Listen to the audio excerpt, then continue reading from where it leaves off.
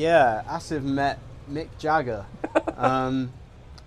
He started off with a story. Basically, I didn't really trust him. That was kind of the vibe. But he was like, "Do you know Mick Jagger?" I'm like, "Yeah, I know Mick Jagger.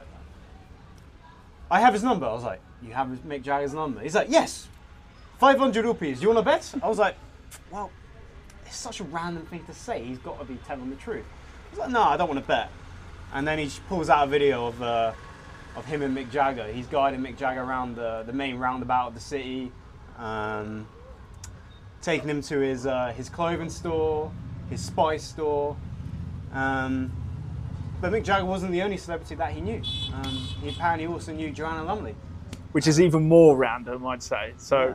It became believable at this point. And Jaipur has this clock tower in the centre of the city. And he pulled out this video, which must have been, he said he'd only met Mick Jagger like a month ago. Mick Jagger did look pretty old in this video with his small child. He's about 80. Yeah. So he had said he had a big entourage surrounding him. And Mick Jagger had gone to Asif, who was just standing there, minding his own business, as he told us. Do you know where I can get any spices or tea? And he said, "Oh, I have a spice store. Come. They go to the spice store. He buys some spices. Asif, I need a scarf. Do you know I could get a scarf? Oh, let me think. Oh, I work in textiles. Come. I am a designer. Yeah. Turns out it was his brother's store, I think. Yeah, and the first store was his nephew's. Yeah. Yeah. And then Mick Jagger took one look at the clock tower, must have been around the sunset, and he said, "Asif, I want to go up the clock tower. Do you know anyone who could take me?" And he went, "Oh, I'm a guide actually as well. Come. So turns out Asif was many things. a man of many talents. And through his kindness towards Mick Jagger, who then asked Asif, "Do you know who I am?" And he went, "No." "I'm Mick Jagger. Who is Mick Jagger?" So I get out my phone and go into Google. Mick Jagger. Mick Jagger comes up. "Oh, this is Mick Jagger." "You are Mick Jagger." Ah. Of course, Mick Jagger is probably one of the greatest musicians to ever walk this planet. Yeah. But Asif had no idea who he was. And then in doing so, through his kindness, Mick Jagger offered for him to come out to LA and meet his favourite superstar, Shakira. Yeah, and Rihanna. So Asif says Mick has booked the flights for him to go to LA, and he's going out in a few weeks or so. With his whole family, With I his think. whole family. Yeah. Lucky man. So good luck to him. And maybe he also housed Joanna Lumley in his village outside of Jaisalmer. How is he meeting all these celebrities? I don't know. Well, Jaipur is it's a beautiful city. We visited the fort and did our first audio tour there.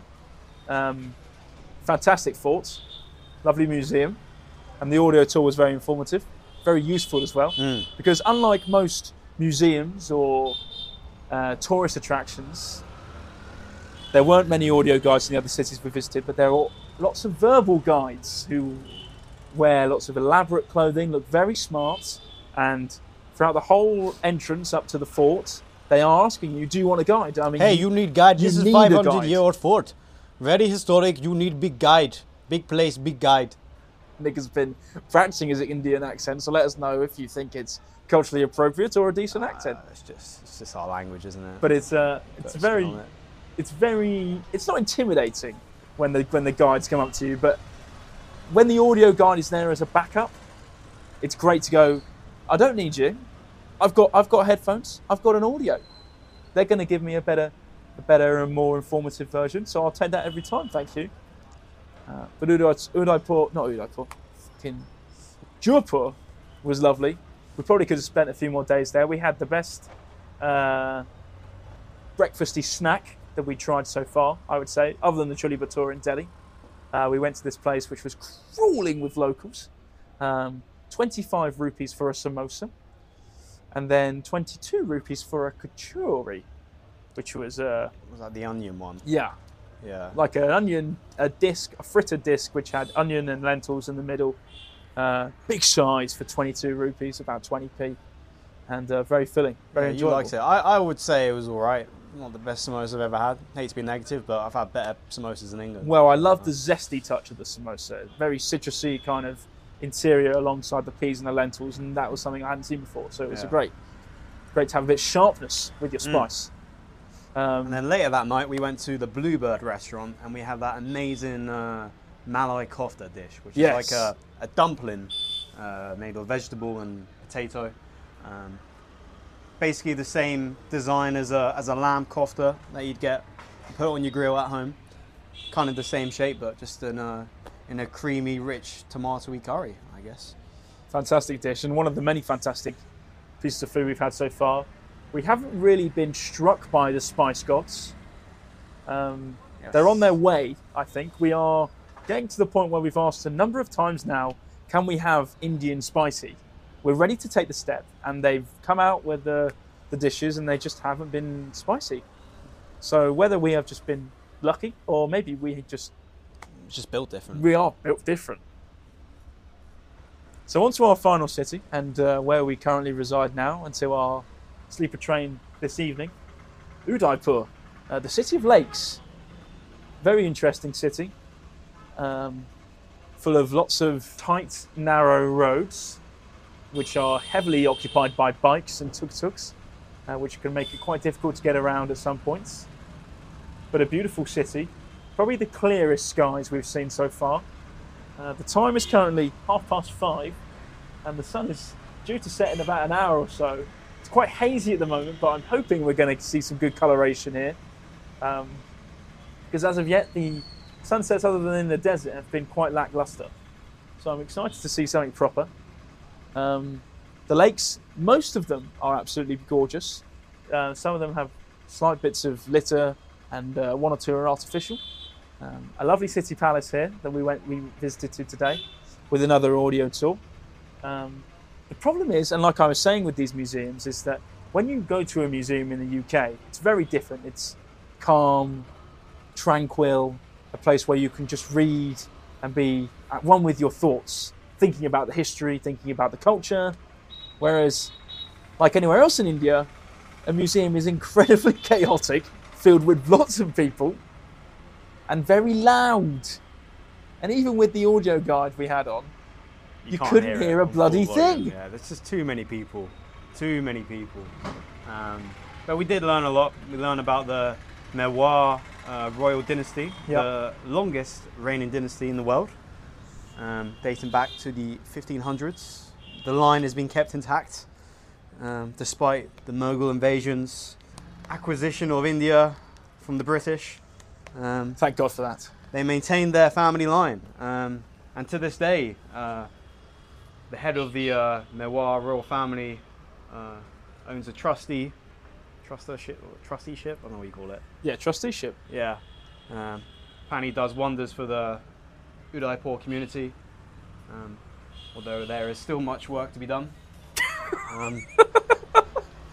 But as we walked down the street today, JCB crane was tearing apart an electric pylon in the middle of the street. Not in the most safest, the safest manner. The roadblock they had was 4 or 5 bikes blocking the road, and a man going, "You can't pass here. You can't pass here." The traffic is also just like the streets. They're tiny. It's kind of similar to maybe Venice or Rome, but it's just clogged with motorbikes and tuk-tuks, and like as soon as they start clogging up, you start to see the smog develop, and it's quite bad. A simple solution would be to get everyone to cycle. So maybe the leader of the Mewar royal family needs to encourage a drive to get residents to take up cycling.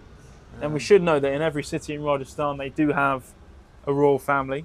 I think most of them are still going. So that adds another level of rich history and culture. They do preserve most of the forts pretty well, and the architecture itself is pretty fantastic on the inside, very different to anywhere else we've seen. Probably the most grandiose palace we have seen thus far. Yeah, the one in Udaipur. Yeah. They have a love for peacocks as well, the national bird of India. Oh yes. Which I find fascinating because I do love a peacock. Also, Udaipur was once staged the greatest battle Rajasthan has ever seen. That was well documented in the palace. Can't remember what it's called. The Battle of Hagadagi. Yeah. Hadagaji. But I won't bore you with the histories. But definitely, if you ever come to Udaipur, go to the palace here. It's very interesting. Yes. And so that really concludes our review of Rajasthan. Nick, on a scale of 1 to 10, based on what you've seen so far on your travels, how much of a return quality does this state have? Ooh. It feels like one of those places that now that I've been there and done that, I don't really need to come back again. But it would be interesting to see how this region develops, maybe in 50 years' time when I'm a pensioner, as we have seen many elderly English people visit here. So maybe when I'm older, I will return. So, yeah, 8 out of 10. Yeah, I think so. There are definitely places I would skip, such as Pushkar and maybe Jaisalmer. But Jaipur is a city to return back to, just for the cinema, really. Absolutely fantastic cinema. But will there be a film like Fighter? I don't know. Who knows? Who knows? And then I guess we finish with your favourite activity so far. I really enjoyed the camel riding, to be fair. It was good fun. And the safari. Yeah. Top 2 for me. You? The Tiger Safari. Yeah. Well, as the listeners know, if they listened to the last episode, I didn't really enjoy the camel rides due to my lack of flexibility. But definitely the stargazing was a fantastic delight. So that would be my top pick. We do hope you have enjoyed this extensive review of Rajasthan. The next time you hear from us, Nick and I will be Bombay! Or known as Mumbai nowadays, where we will be visiting a friend of mine who has lived in Mumbai his whole life. We will also be accompanied by a new travelling companion, Mr. Aryan Shah, for next 10 days or so. Yeah, 10 days. Yeah. So you might hear a new voice on the channel, or a few new voices on the channel. So make sure to tune in for that. We hope you have enjoyed this instalment. There will not be another segment of What's That Hum today. You'll have to wait for the next episode. I know you keen listeners and music lovers are ready. But I'm going to keep you on your toes, and maybe we might do something a bit more modern. But for now, we do hope you have enjoyed listening about our travels around